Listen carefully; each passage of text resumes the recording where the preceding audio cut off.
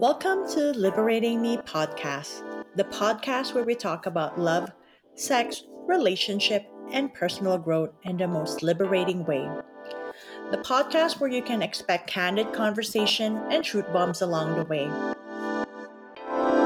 Hi, guys. Welcome back to Liberating Me podcast, where we talk about the most unconscious things we need to be really conscious about in the areas of love, sex, relationship, and personal growth. Today will be a topic close to my heart: decolonization work. You see, I never really recognized that it is something that I should do until I moved to Canada. Growing up in the Philippines and being surrounded by Filipinos, society's traditions and expectations is part of my norm. Although growing up, I am known for breaking traditions and creating my own expectation. I questioned practices that did not serve me, and I never really realized how crucial that was until I moved to Canada. I only noticed much later that my own biases, fear, and prejudice came from a place of colonial mentality. So, what is decolonization work? According to opentextbc.ca, decolonization is the process of deconstructing colonial ideologies of the superiority and privilege of Western thoughts and approaches. It also involved dismantling structures that perpetuate the status quo and addressing the imbalanced power dynamic. So I was watching a TED Talk of Nikki Sanchez where she breaks down how decolonization work looked like. Essentially, decolonization work is for everyone. She made an important point where she said, history is not your fault, but it is absolutely necessary, and the present moment is your responsibility. Decolonization is an ongoing process that requires all of us to be collectively involved and be responsible. Decolonizing our institution means we create spaces that are inclusive, respectful, and honor everyone. We have to recognize as individuals that it's not only the responsibility of the colonized, but also the colonizers. But today, we will talk about how decolonizing work would look like in the lens of the colonized. And I'm inviting a really good friend of mine, Carrie Goring, an Afro-Canadian with Caribbean descent, who also, like me, is a love, sex, and relationship coach.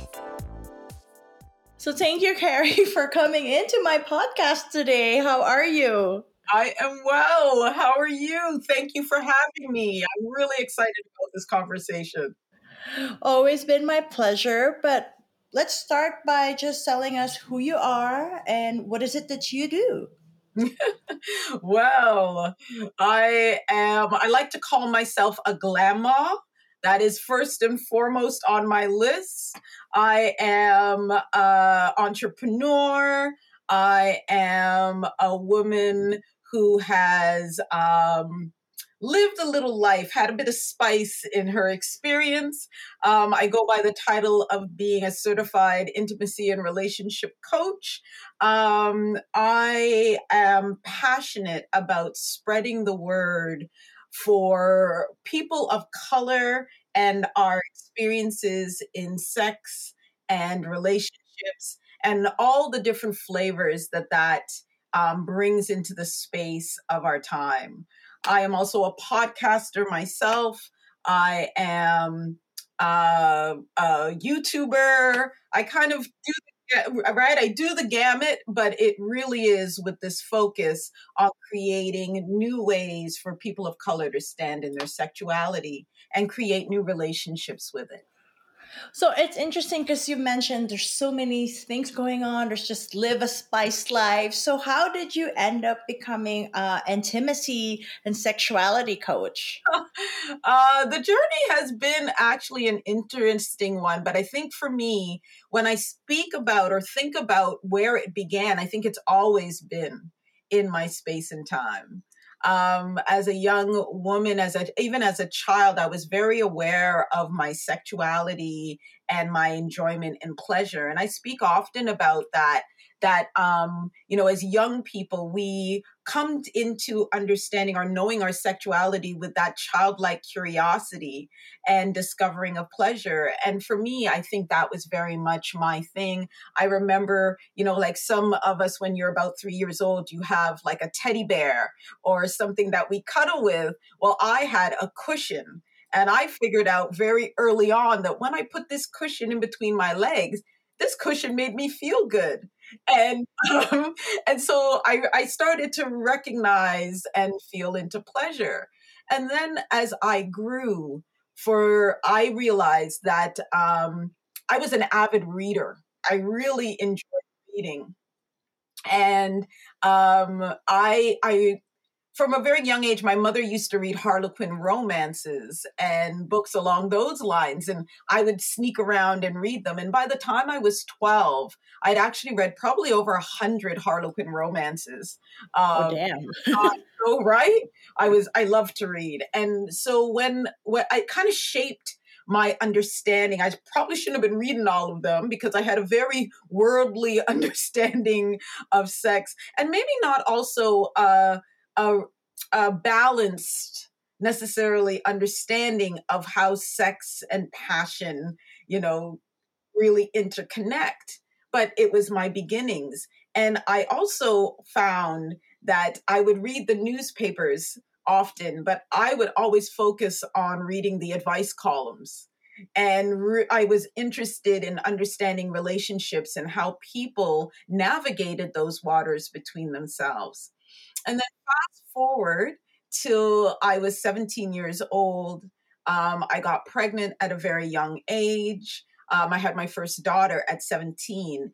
And it was in my exploration of my sexuality that I hit upon some of my first pushback against what it was to be a woman, a Black woman in particular, uh, and what that my experience of my sexuality could be. Where before I was pretty free and open with it, when I got pregnant, there was all of this stigma and the shame and some of those experiences that come around the experience of being a young mother, and then having to kind of dial back my experience of being in my sexuality.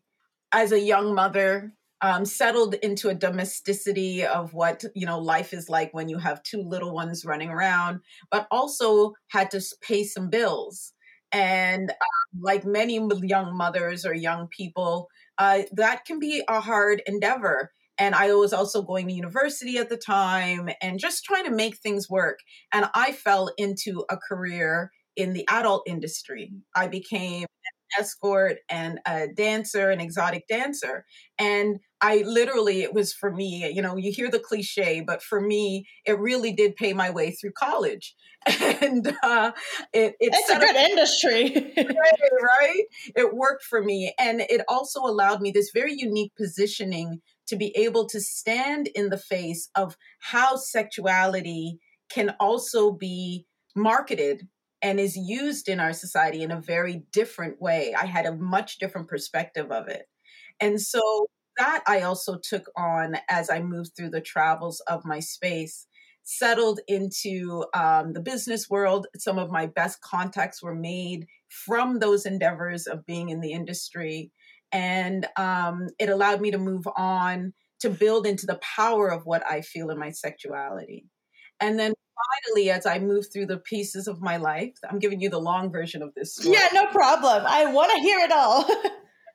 And then as I move through the pieces of my life, navigating relationships myself, my what I found was that my children actually ended up being involved or sexually abused. And that set me on a tailspin of really wanting to figure out ways to help my children, my girls in particular, um, navigate and figure out how can they stand in power in their sexuality. And with that brought me onto the journey of wanting to speak into this truth of recognizing how societal norms and expressions of sexuality impede some of the transitions that we go through in how we even recognize signs or understandings of that. And for me, it's also been about then now breaking generational patterns, uh, wanting to offer healing, especially back to the communities that are of color, because for us, that experience is not always recognized. And we are still dealing with so many different layers come around. Sexual trauma is only just one of those layers. So I'm going to offer out a trigger alert as well, just that as I'm mentioning that space. But that is a very real part of the journey and why I sit in the work that I do. Well, I really appreciate your honesty and vulnerability in sharing that piece of your journey, because not everyone have the courage to even say it out loud. Like, not everyone even wants to acknowledge that it happened to them, or they know someone that close to their life happened to them. So it's really like a tough journey to go through, and you just for being open with that, I really truly appreciate that. And you've mentioned a lot of important pieces on the journey for people of color, and their sexuality is different.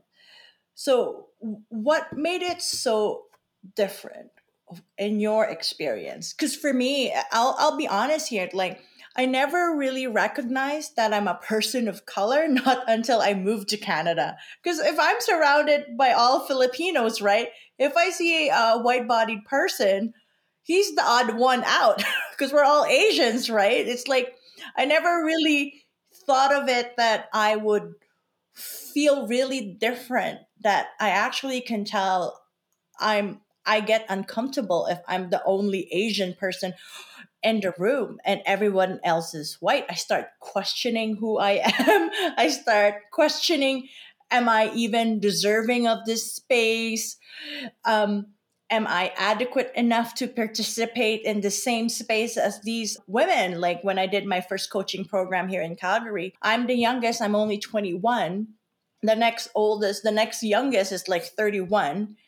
And I'm the only Asian. We're two Asians in the class, one drop out, and I'm the only one left. And I have 70 years old teaching me how to do coaching and white bodied, which are like, okay, I'll take it. But I just don't feel comfortable that, oh, this is a weird space. So, how was that experience for you? It's been interesting. I really hear and resonate a lot with what you just said, Francis, because for me and in my experience, I'm British born, but I am of West Indian descent. So my parents were from, we're from the West Indian Islands. One is from the island of Barbados and one is from the island of Antigua. And so I have this very rich and strong history of understanding that I am a Black woman. And I have, that I am a descendant of slaves, right? And so there's that piece that sits in the power of who my family and our lineage is. It's made us a very proud people. But I was raised here in Canada. We came here when I was only about 3 years old. So my experience has been very much about, growing up in whiter spaces. And even that I have to juxtapose against, because I was raised in Markham, which is a part of Canada, or Ontario, that was very multicultural. I have privilege of growing up around so many different nationalities that I didn't even really, it wasn't my experience to understand or feel different. We had, you know, Filipino people were an integral part, some of my closest friends, as well as we had a lot of Jamaicans or Chinese Jamaican people, or just Asian people from South Asia all over in my space. I had friends from Thailand. I had friends, like, you name it, we had friendships, Italian folks. Like, it was so multicultural, the area I grew up in. And I also then, went to school and mostly traveled around the GTA, which is very much that space. So being held out there in that was not my real experience. You come across a couple of things that might not have been great, but not really. Then I moved an hour and a half outside of the city, and that became a very jarring and interesting experience because I moved into an area of mostly white people where I am the population where I live. It's a fairly big city, but I think we are less than 1%. So I definitely say I'm a pepper grain in the sea of salt, right? And it was an interesting experience to become everybody's black friend. You know, when I started to build my roots into this neighborhood, and it has been a jarring space because my children have been able to grow up in this expression and having to navigate what the stereotypes of what a black person shows up in. I think one of the most glaring places where you see that is in the educational system. And so for me, it caused me to embark on this journey of really having to show up for my children and grandchildren in the understanding of what it is to be in relation with your blackness, holding on to the pride of being a person of West Indian descent, and still showing up in what is the culture of our Canadianness and what that can look like and how do we bridge those gaps and then still show up against some of the blatant racist spaces that exist, and a lot of it's ignorance, but a lot of it is just the fact that we live in a colonial system and the microaggressions that you come across as a person of color that sometimes just fly by you because they're part of the everyday norm, right? you know It's interesting that you mentioned colonialism because for me, growing up in the Philippines, I've never really recognized the colonial mentality not until I moved here. Like being looking back at history, Philippines was colonized by the Spanish for 300 years or 300 to 500 years. That's why our culture and our way of life is so similar with Mexico because we were colonized around at the same time. And what I've come to recognize as I moved here to Canada, that Filipinos are actually indigenous people. Like, like technically we're very really tribal, and I have noticed like little things growing up that, oh, don't put a tattoo because that's considered dirty, or you're putting, you're just putting a disgrace in your body, when really looking back in a very tribal heritage of Filipinos, that's who we are in essence. We tattoos are just representation of something bigger than we actually are, right? And now that we've touched on upon colonialism, how does, in your opinion, what does the colonization work look like? it's such an interesting space. Like I'm listening to share with me how you as a Filipino person have brought in your spaces and how we have been affected in these colonial ways. And the one thing that comes to mind when I think about it is how complete the colonial project was.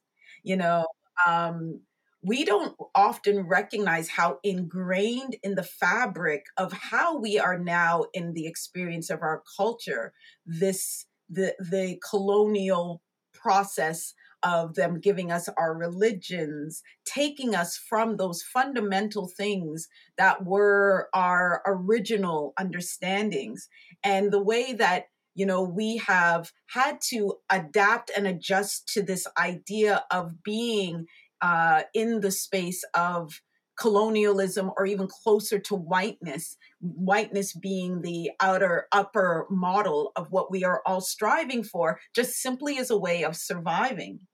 And what I think about when I think about how do we start like this work of trying to decolonize, I think it starts very much with wanting to be in the acknowledgement that this is a space that we all have been affected by the colonization of our people. That to me is the fundamental.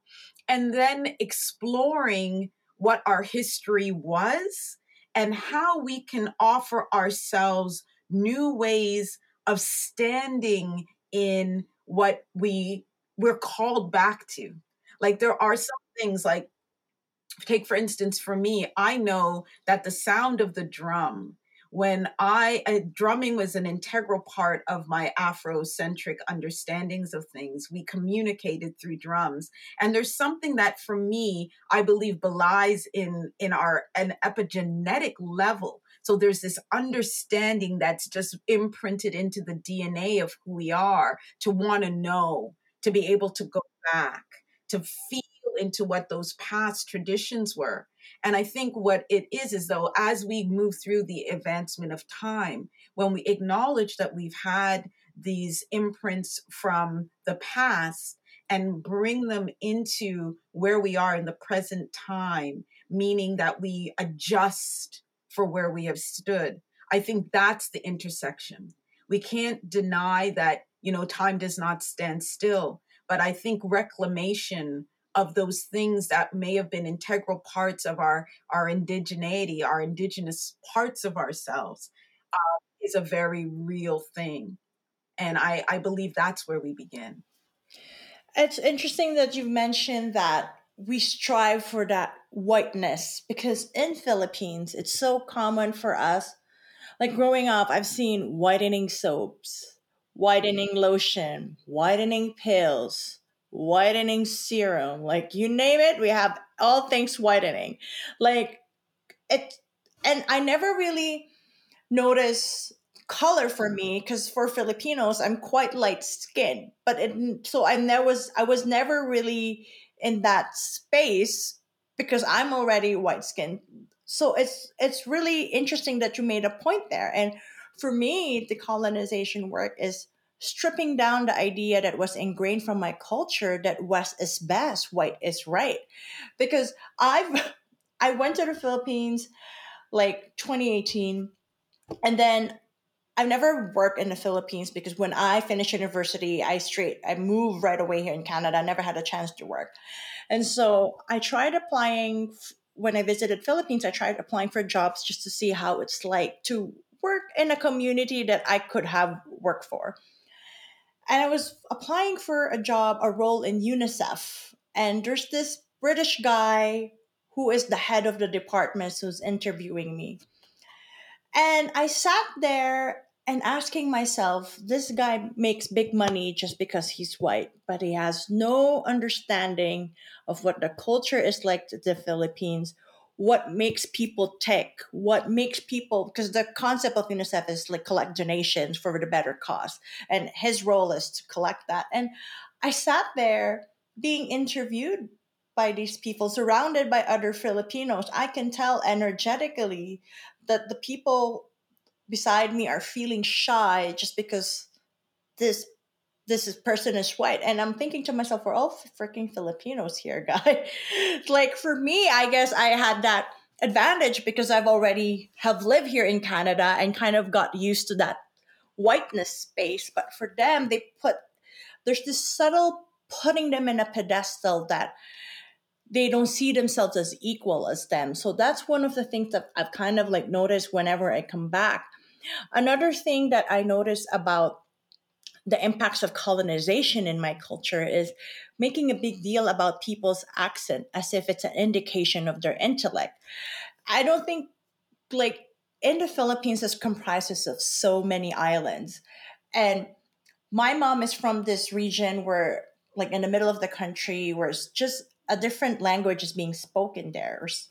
And so I remember growing up, whenever I go there, I kind of avoid using the local language, even if I understand, and that would connect me to my relatives because that's their language. Because I fear if I go back to the city, I'll have that accent and I'll be judged for it. Oh, you're from this small island. You're like, and as if that's a measurement of of the intellect of a person. Another thing that I noticed that the impact of colonization to us is that I have recognized there's a lot of ideals and values are insisted upon my ancestors, and then my ancestors insisted upon it to my parents, and then my parents insisted it upon me.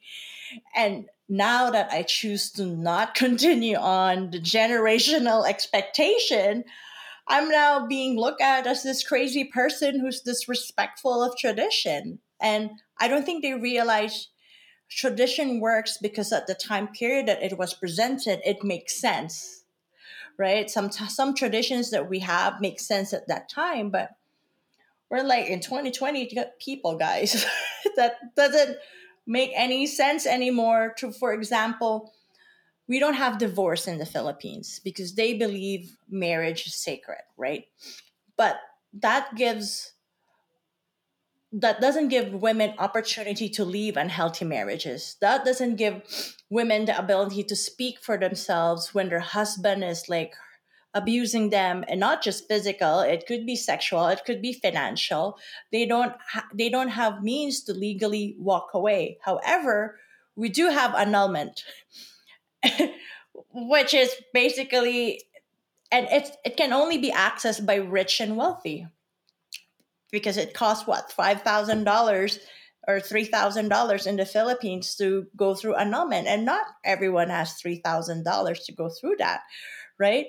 And those are just little things that the more I've kind of like lived a life as a coach, as this Filipino Asian co- sex coach that I am today, um, I'm recognizing, holy shit, that's why I was miserable.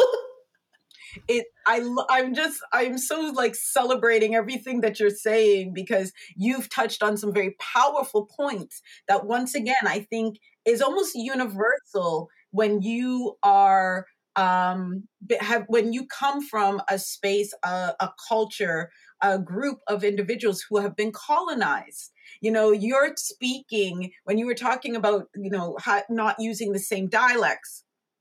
It brought to mind my experiences of my parents and them not wanting to make sure that we never picked up on our West Indian accents, that we spoke proper, which was always the Queen's English, which is what I speak today. Which for me, I look at that and I think about when you examine the fact that when we talk about the dialects or the accents from the people of the Indies, most of them are actually speaking a mix of their African and then, juxtaposed on with the American or the Canadian accents involved in that, or the Queen's English involved in these things. So there were still links into our heritage and understanding. And yet, for just like you, that idea that speaking those ways was somehow wrong, or it spoke to your intelligence levels, or how you show up in the world, I think is something that when we do take a look at and examine, it creates a new awareness of it. And you also touched something that I thought was so amazing, Francis, is when we talk about, the Roman Catholic influence of our Christianity as a whole, which was used very much not just as a way of enlightening most of us, but it also has been a huge factor at keeping the capitalist system that we exist in as well together, even though church and state are supposed to be divided. And the confines that being within those spaces have created for women. But what I think is so interesting about that is women are really leading this fight into this space of newfound freedom, of recognizing that the shackles that have been on us as we've existed in this system do not necessarily have to be what they once were. Women are the ones that are, because we have been the most oppressed, we are understanding that it's in our capacity to question the system in very real ways and then offer up this wisdom, extraordinary strength that we hold to push back against it. And with that, and as we become economically and I think much more grounded in this power in the sense of our femininity, which is demonstrated by the two of us both being sex coaches and that power that wields, I think we are starting to be able to really shake up and create this space of change that we are seeing. So for me, part of this resistance, if we want to call it that, part of this new awakening is come very much off the understandings, the knowledge, and the wherewithal of women of color. Yeah, totally. And while you look, I really want to have tune in for the listeners out there. I really want to have a conversation with you about that show, Carrie, Little Fires, because from the beginning to end, oh my God, it's just so mind blowing of how informational it is for people of color, for white folks, understanding privilege, being able to identify. There was another piece to it when Kerry Washington said to this white child that even if you're trying to become an ally, that doesn't make you an exception just because you want to, because you grew up in that community and you are part of that community who thrive and have this access, right? And I think it's just a really very important conversation. I find that, to be honest, a lot of people don't realize how it kind of like impact them in their lives, like how they show up at their work, how much they want to aim for. Some people tend to aim less just because they think they're less, rather than aim big, be bold, and go out there, right? I Yeah. love it. And you're right. I think what you just touched upon fits really well into like a starting book that I really love. It's called White Fragility, because I think this is the idea when you are close to whiteness, when you are in that space and you've never had to really question where you stand in that, it can be uncomfortable. And I think it's us acknowledging that it is uncomfortable. But if you really do want to move into that space of being a good ally, White Fragility is the name of the book. Why it is so hard for white people to talk about racism. It's by Robin DiAngelo. And it's a really amazing book that helps break down how we have existed in the space of this system and why it is a challenge for us to really have to look at racism as a totality, because racism is also equated to power. And we all want to feel and be with the cool kids, right? With what is powerful. And so if you want to start at really dissecting how you stand up in that space, I recommend that book. Once again, it's called White Fragility: Why It Is So Hard for White People to Talk About Racism by Robin DiAngelo. And I think that's always a really first good book to start. And I haven't had a moment to sit down and do a good binge watch. I'm due for one though next week. So I would love to come back. I've also heard about that program as well. And so I we'll set a date, Frances, and let's do. Yes.